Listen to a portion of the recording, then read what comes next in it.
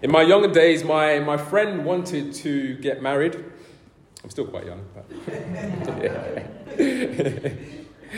he needed financial assistance for his wedding. He wanted this grand wedding abroad. He didn't quite have the means for the wedding. And so he asked around, especially his family, to contribute. And they said, hey, you're a man now. You need to fend for yourself. So no one was willing to help him at this stage. So he decided to apply for a loan. And then this loan he would spread over the course of a year. But the loan company, as they do, asked for a guarantor. So he called me up. We had a discussion. He asked for a favor. He said, bro, can you help me? So I did what any husband does. You go back to your wife, you talk. Can we do this? Can we not? What's the implications of this? If it all goes kaput, you lose a friend, someone doesn't get married, you possibly lose a home even, certainly if it's not repaid. So he asked me, can you be my guarantor? So after much discussion, I went back to him and I said, look, bro, if this doesn't work out, this is quite a huge thing here. I recognize you want to get married. Can you not delay? Can you not wait? There's other options. He wanted to get married. Okay, make sure you make the repayments. So we did the structure, we structured it. And so he was looking to me as a friend to be his guarantor. So having recollected how trustworthy at uni he was with paying back debt, which he was, I said, okay, we'll do this. He got married. He's still married. Got many kids, a few kids. And I still have a roof over my head, by God's grace. A huge risk, you might say. You might say, why? Why did you do such a thing? It could have been a game changer. I counted the cost, and I hoped that my friend would keep his word to keep up with the repayments, especially on time and within that time frame. I took a risk with my friend. Now, the Bible reveals to us that God long ago made a promise to his people. Those that he graciously and effectually calls to be his children. Not by works, not by some kind of thing where it's our own strength or talent or love that we had shown him. Rather, he lavishly pours out his love on undeserving people so that he might be glorified and receive all praise. Now, this promise he made in accordance with his plan of salvation, to save sinners, to reconcile us back to him. And so God, before he created the world and humanity, was fully aware that we would fall, that we would fall short of his standards and in his glory, and that we would fall into sin. God was not surprised by the original sin of Adam and Eve. God was not reacting to their sin when he promised in Genesis 3 a savior that would defeat evil ultimately. God's plan did not somehow change along the way. No, God before time made provision for a savior that would save his people from every tongue, every creed, nation, language, people group.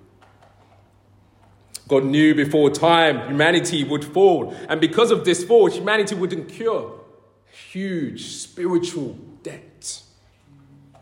So the consequences of one man sinning would reverberate throughout every fabric, every nature, human nature and human beings. And so the hold of sin, the power of sin, the dominion of Satan over humans and the wages of sin ensued, namely death. The infection of sin came as a result of breaking God's commands. So sin is lawlessness, transgression. And so consequently, there is a penalty, we know, for lawlessness, as there is in any land that has laws. Who can save one from this road to destruction?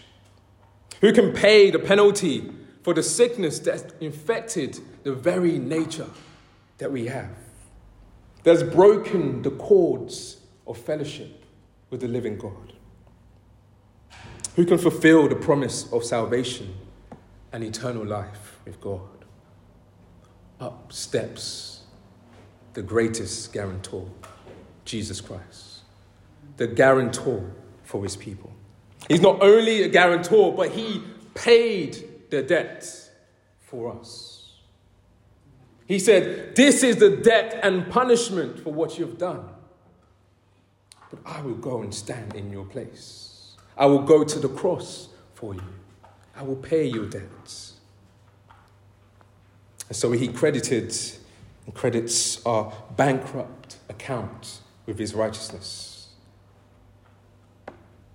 John Owen says this: "He is the surety of the Father's faithfulness to us, and the surety for us of our faithfulness to him."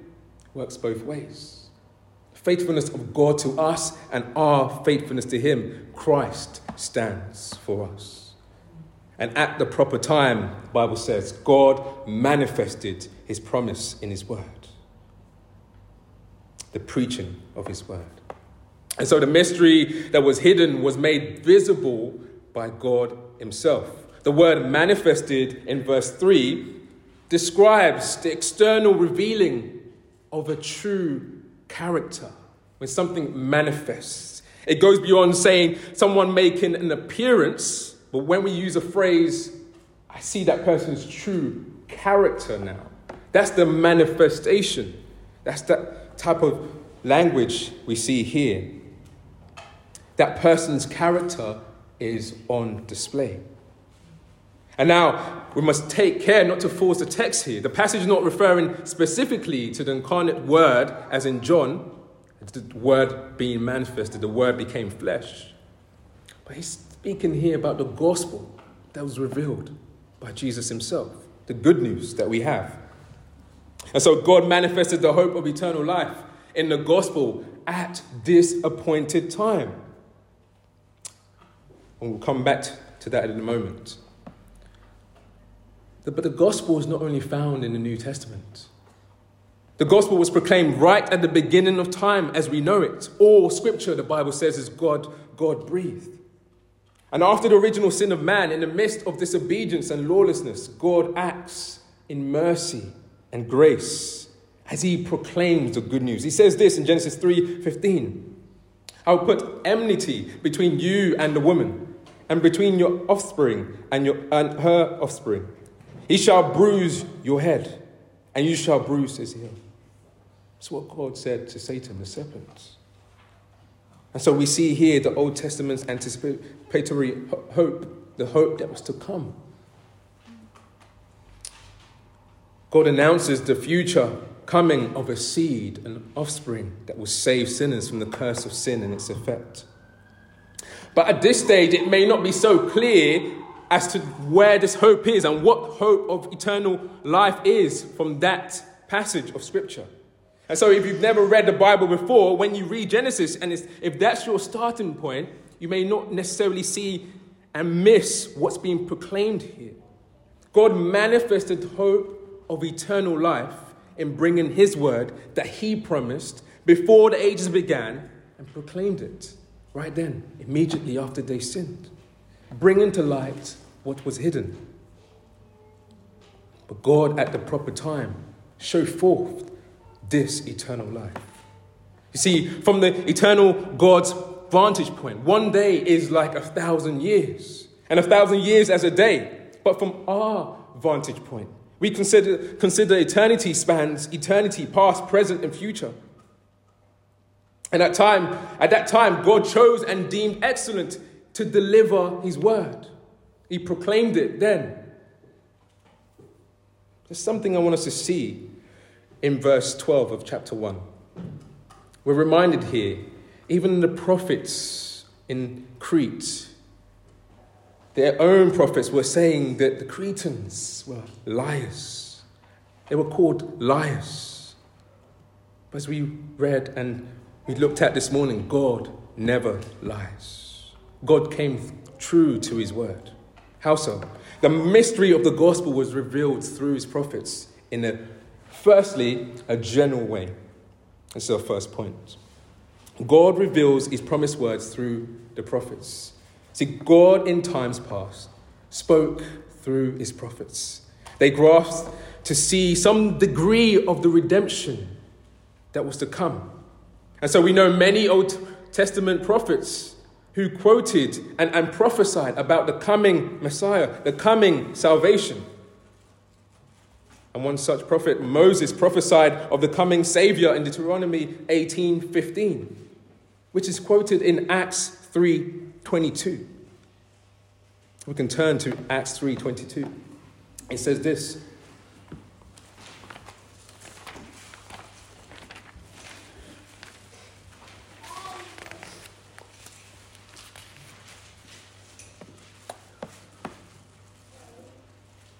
Moses said, "The Lord God will raise for you a prophet like me from your brothers. You shall listen to him in whatever he tells you." Listen to him. Then what shall be the result if the people do not listen to him? Verse 23 answers, they shall be destroyed. And here Moses prophesied of the earthly life and ministry of Jesus and the life-giving power that is given to those who follow him. And so when we read verse 24, and all the other prophets who have spoken from Samuel and those who came after him also proclaimed these days. Proclamation of God. Jeremiah, you don't need to turn to this, says in chapter 23, 5-6, "Behold, the days are coming, declares the Lord, when I will raise up for David a righteous branch, and he shall reign as king and deal wisely, and shall execute justice and righteousness in the land. In his days, Judah will be saved, and Israel will dwell securely. And this is the name by which he will be called. The Lord is our righteousness." See, Jeremiah proclaimed a righteous branch of David that would save his people and bring righteousness to them. And so just those two examples, we see the prophets spoke as God gave them utterance. They proclaimed these days that were to come. They spoke centuries before the gospel was made known to man, where we could see it so clearly. And even though they didn't see those days, they had faith. The Bible says, not having received these things promised, but having seen them from afar and greeted them from afar, and having acknowledged that they were strangers and exiles on earth. They had faith, even for things that God has spoken through them. They didn't necessarily see it, but they trusted God. How did they proclaim something that their eyes had never seen, their eyes had never witnessed? Well, the Bible is clear that no prophecy of Scripture comes from someone's own interpretation. For no prophecy was ever produced by the will of man, but men spoke from God as they were carried along by the Holy Spirit. They were inspired by the Holy Spirit. They spoke as they were inspired by God, or to speak of his excellencies of the coming age of salvation. The Spirit of God reveals through weak individuals the strategic plan of God. These were not mighty men. They were weak, but God still in their weakness proclaimed his coming good news that would come in the perfect God-man, Jesus Christ. Can it be that God only sees into the future and therefore only responds to what his eternal eyes can see ahead? Is that the God that we serve? If that indeed is how our God brings about the good news, then actually we are worshipping a God who can only see but cannot act. But that's not our God. That's not true of God. And praise be to his name. We serve a mighty God who promises and works out his plan and does not change course by anyone's counsel. And so Isaiah 46, 8-10 says of him, "Remember this and stand firm. Recall it to mind, you transgressors. Remember the former things of old. For I am God, and there is no other. I am God, and there is none like me. Declaring the end from the beginning, and from ancient times things not yet done. Saying, my counsel shall stand, and I will accomplish all my purpose. And so the same God who spoke through the prophets also acts out his word. He accomplishes his word.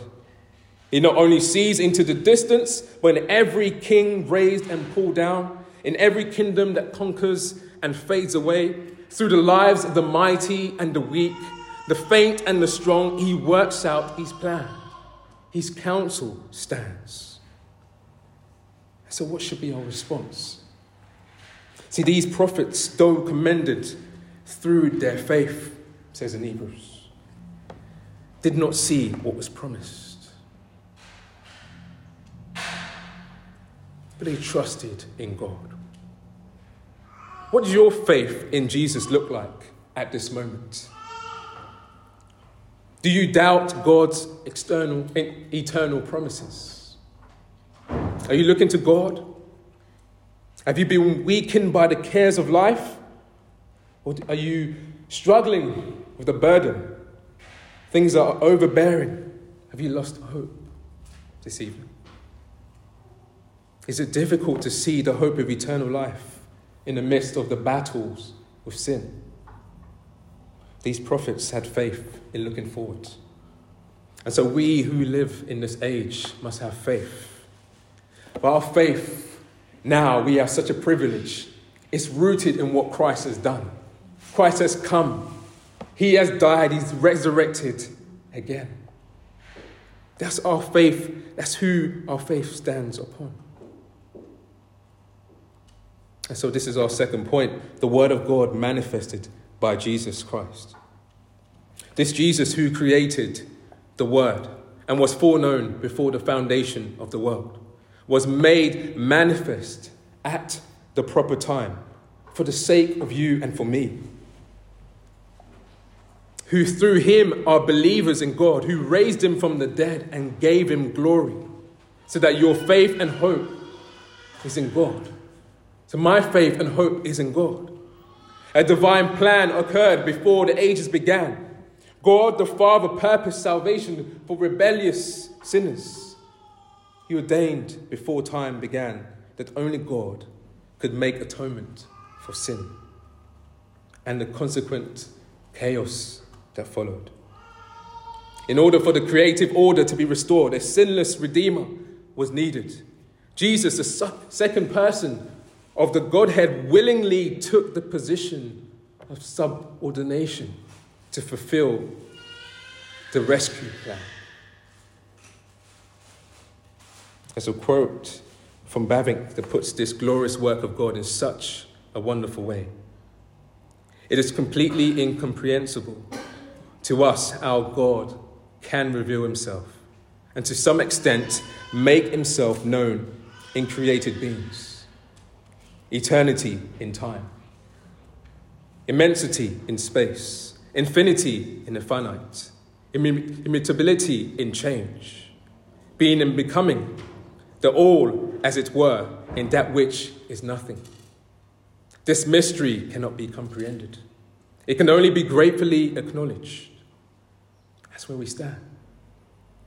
We cannot comprehend everything about God. It's a great mystery, but there's things that have been revealed to us. This mystery of Christ's incarnation is the life and soul of a Christian. It's the life and soul of the church. This is the heart of the body of Christ, the head of the church and the sustainer of every believer. God knew that we would sin and fall short of his glory. And indeed, Satan and his cohorts had already fallen before the original sin in Genesis. God pronounced death to mankind, saying, "Dust you shall return." But how would the promise of eternity be revealed? Well, Jesus the Son, the co-eternal with God, the Father, and God, the Holy Spirit, voluntarily subordinated himself to the Father as a mediator in order for us to be saved from our sins and receive the promised life, eternal life. Christ did not count equality with God a thing to be grasped, but emptied himself by taking the form of a servant, being born in the likeness of men. We're not saying that Christ is subordinate in his co-eternal relationship with God the Father and God the Holy Spirit, but in his role as mediator, he took a position for you and for me. He willingly came and put human flesh on for me and for you. So the Son's agreement with the Father was not initiated at the incarnation, but from eternity past. Jesus, in his high priestly prayer in John 17, testifies to this eternal covenant with the Godhead. As he lifted his eyes to heaven, he said, "Father, the hour has come. Glorify your Son, that the Son may glorify you, since you have given him all authority over flesh, to give eternal life to all who you have given him. And this is eternal life, that they know you, the only true God, and Jesus Christ, whom you have sent." How did Jesus make eternal hope known? He revealed the very character of God, the very name of God. He made known the only true God. He glorified God on earth, revealing the glory that was hidden. He revealed it to us. He gives all who follow him the words that he was given by the Father. Words of eternal life. And even now he intercedes, not for the world, but for those the Father has given him. Jesus consecrated himself that we may be sanctified in truth. He gave of himself. He revealed the relational love between the Trinity to us finite beings.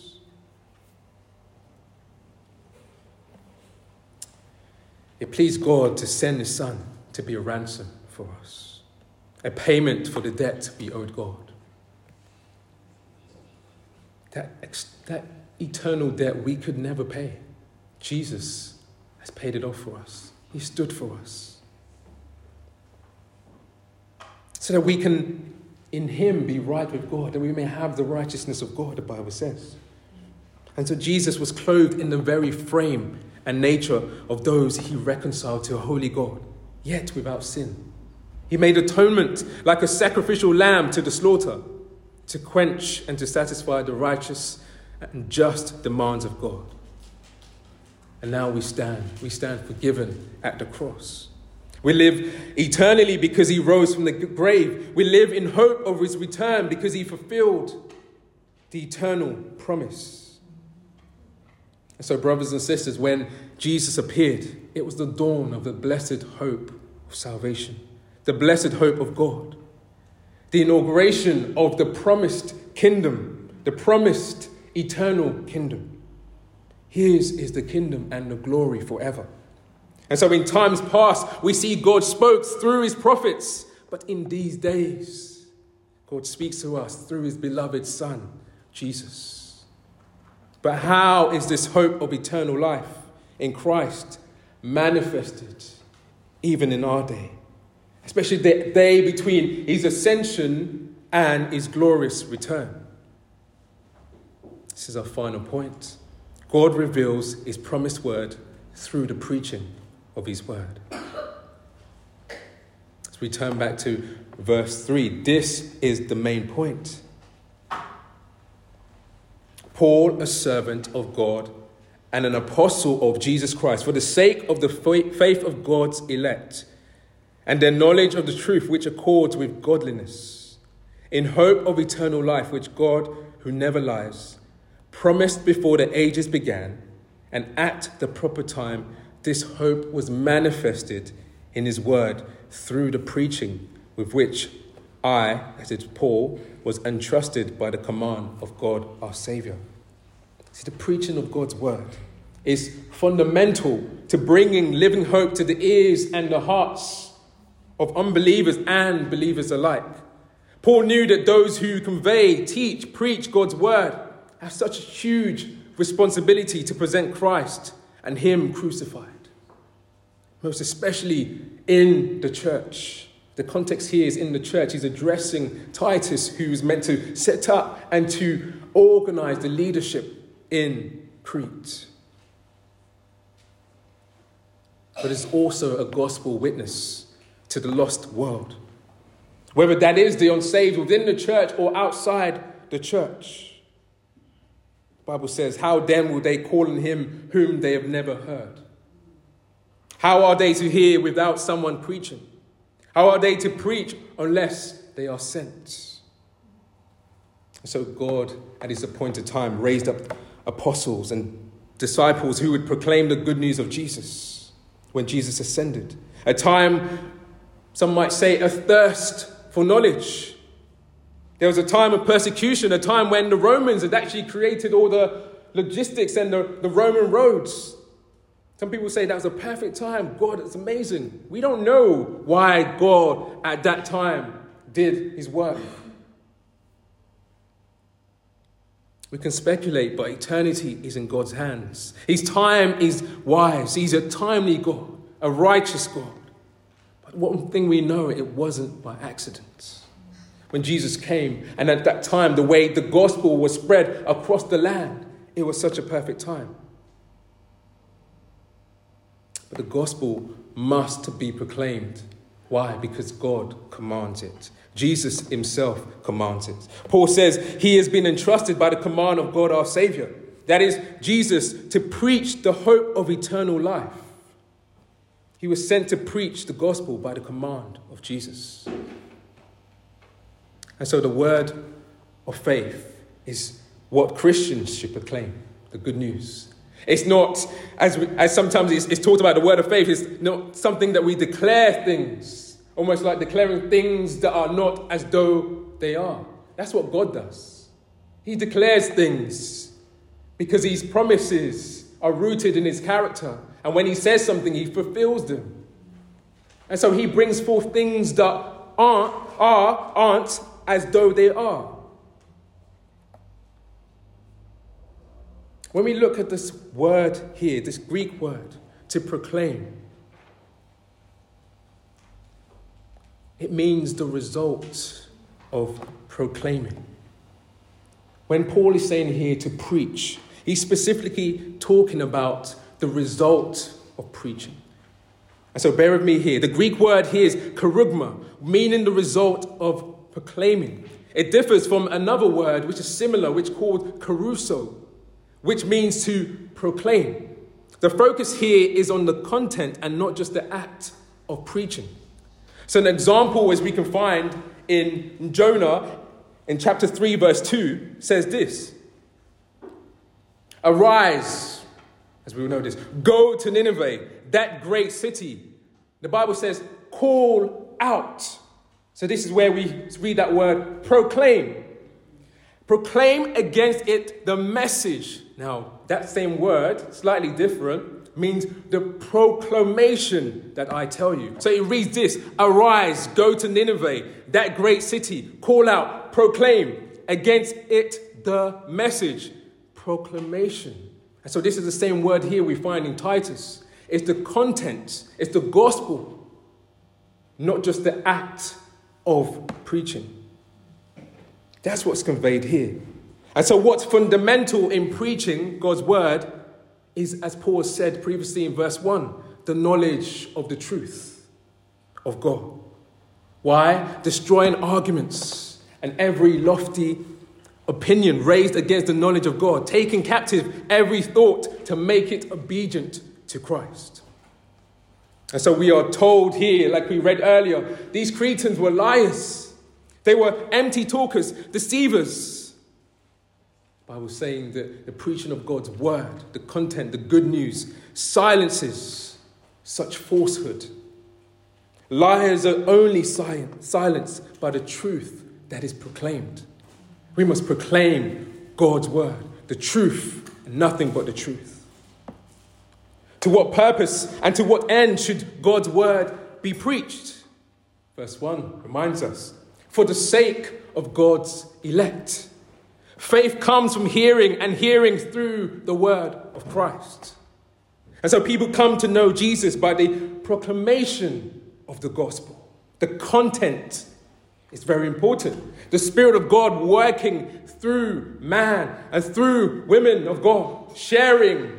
And so the preaching is not just left to the elders, but to the church to proclaim the gospel for God's elect.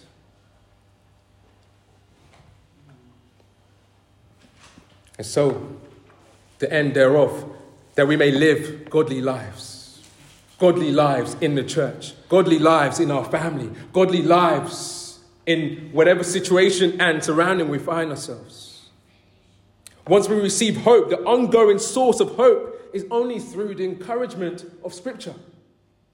Daily living by every word that comes out from the mouth of God. There's a warning to those of us that preach and teach God's word. We must take care, because we're preaching life to the lifeless, blessed hope to those full of life. The word of God must not be taken lightly.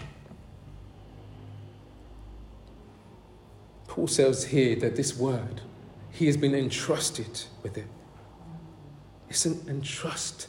It's not preaching God's word as a job that replaces another. But it is proclaiming the very truth that brings life, eternal life. And so it's very weighty.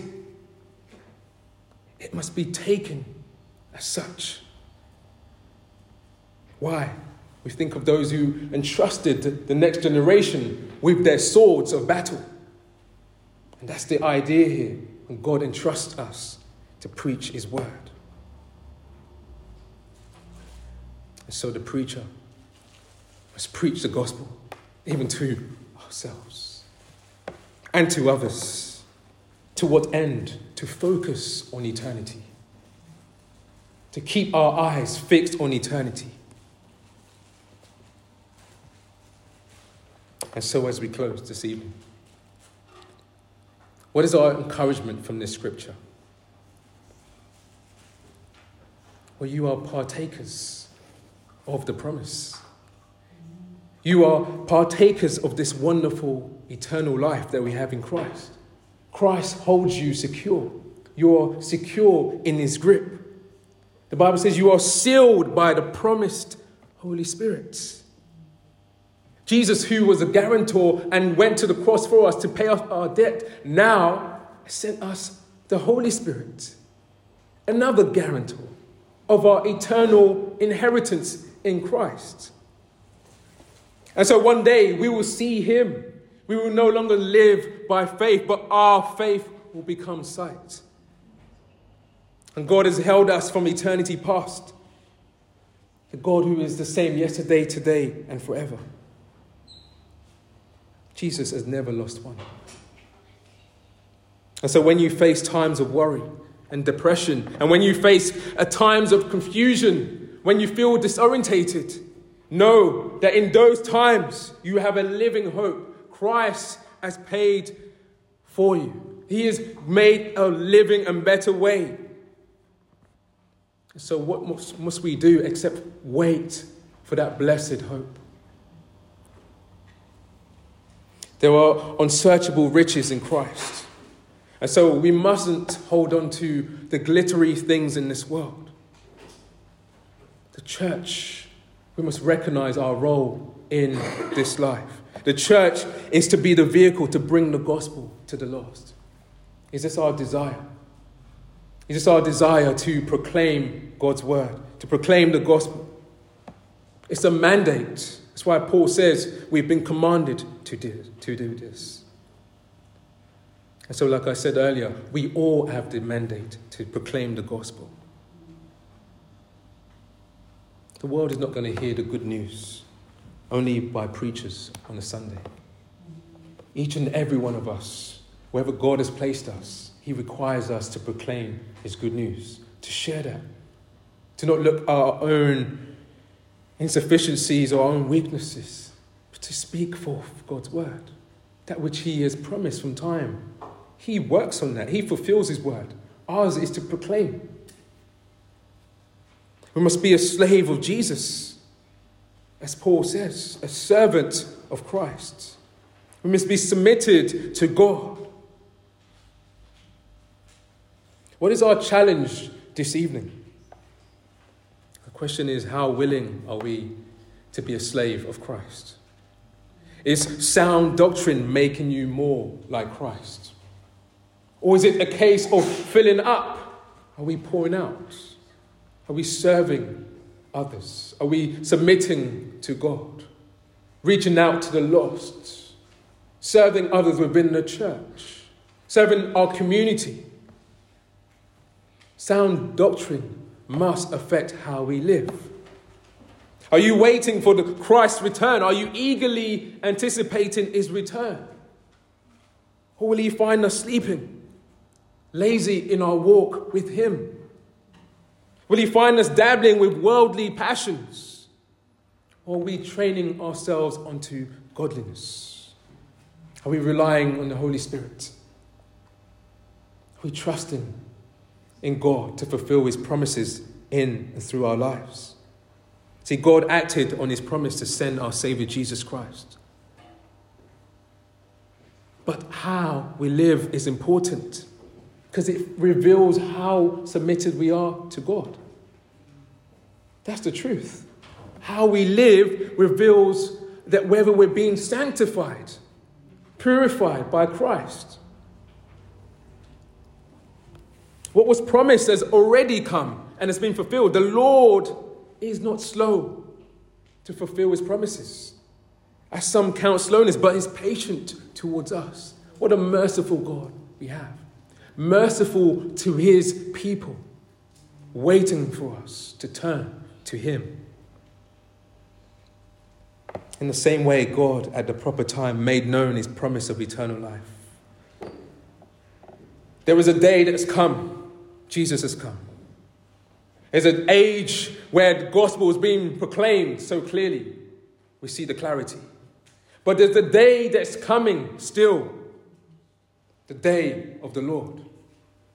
And as a referee blows a whistle to end a football match, one day God will roll up the heavens and earth. No one knows this time. But it's ordained time. This world as we know it will be no more. Where will you be at the consummation of time?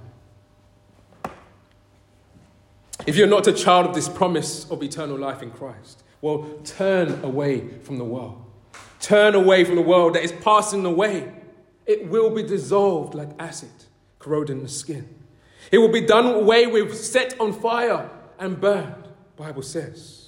Why choose death when the offer of eternity was purchased by Christ himself, by God himself through Christ? Believe in him. Believe and be saved. See, God's mercy is greater, so greater than our sins. Our greatest sin, his mercy is greater. Even at our worst, God offers us eternal life. What merciful God. So turn to the Lord. He's coming back again. To my brothers and sisters in Christ, the new heavens and the new earth awaits us. All our struggles with sin and the affairs of this world will be no more. There, the Bible says, righteousness dwells.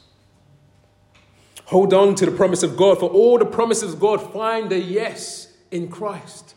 And that is why it is through him we utter amen to God for his glory. So God promised this hope of eternal life before the ages began. He prophesied it by the prophets. He fulfilled it by the person of Jesus Christ. But he made clear this hidden hope, this hidden mystery by the preaching of his word, by the proclamation of the good news of Christ.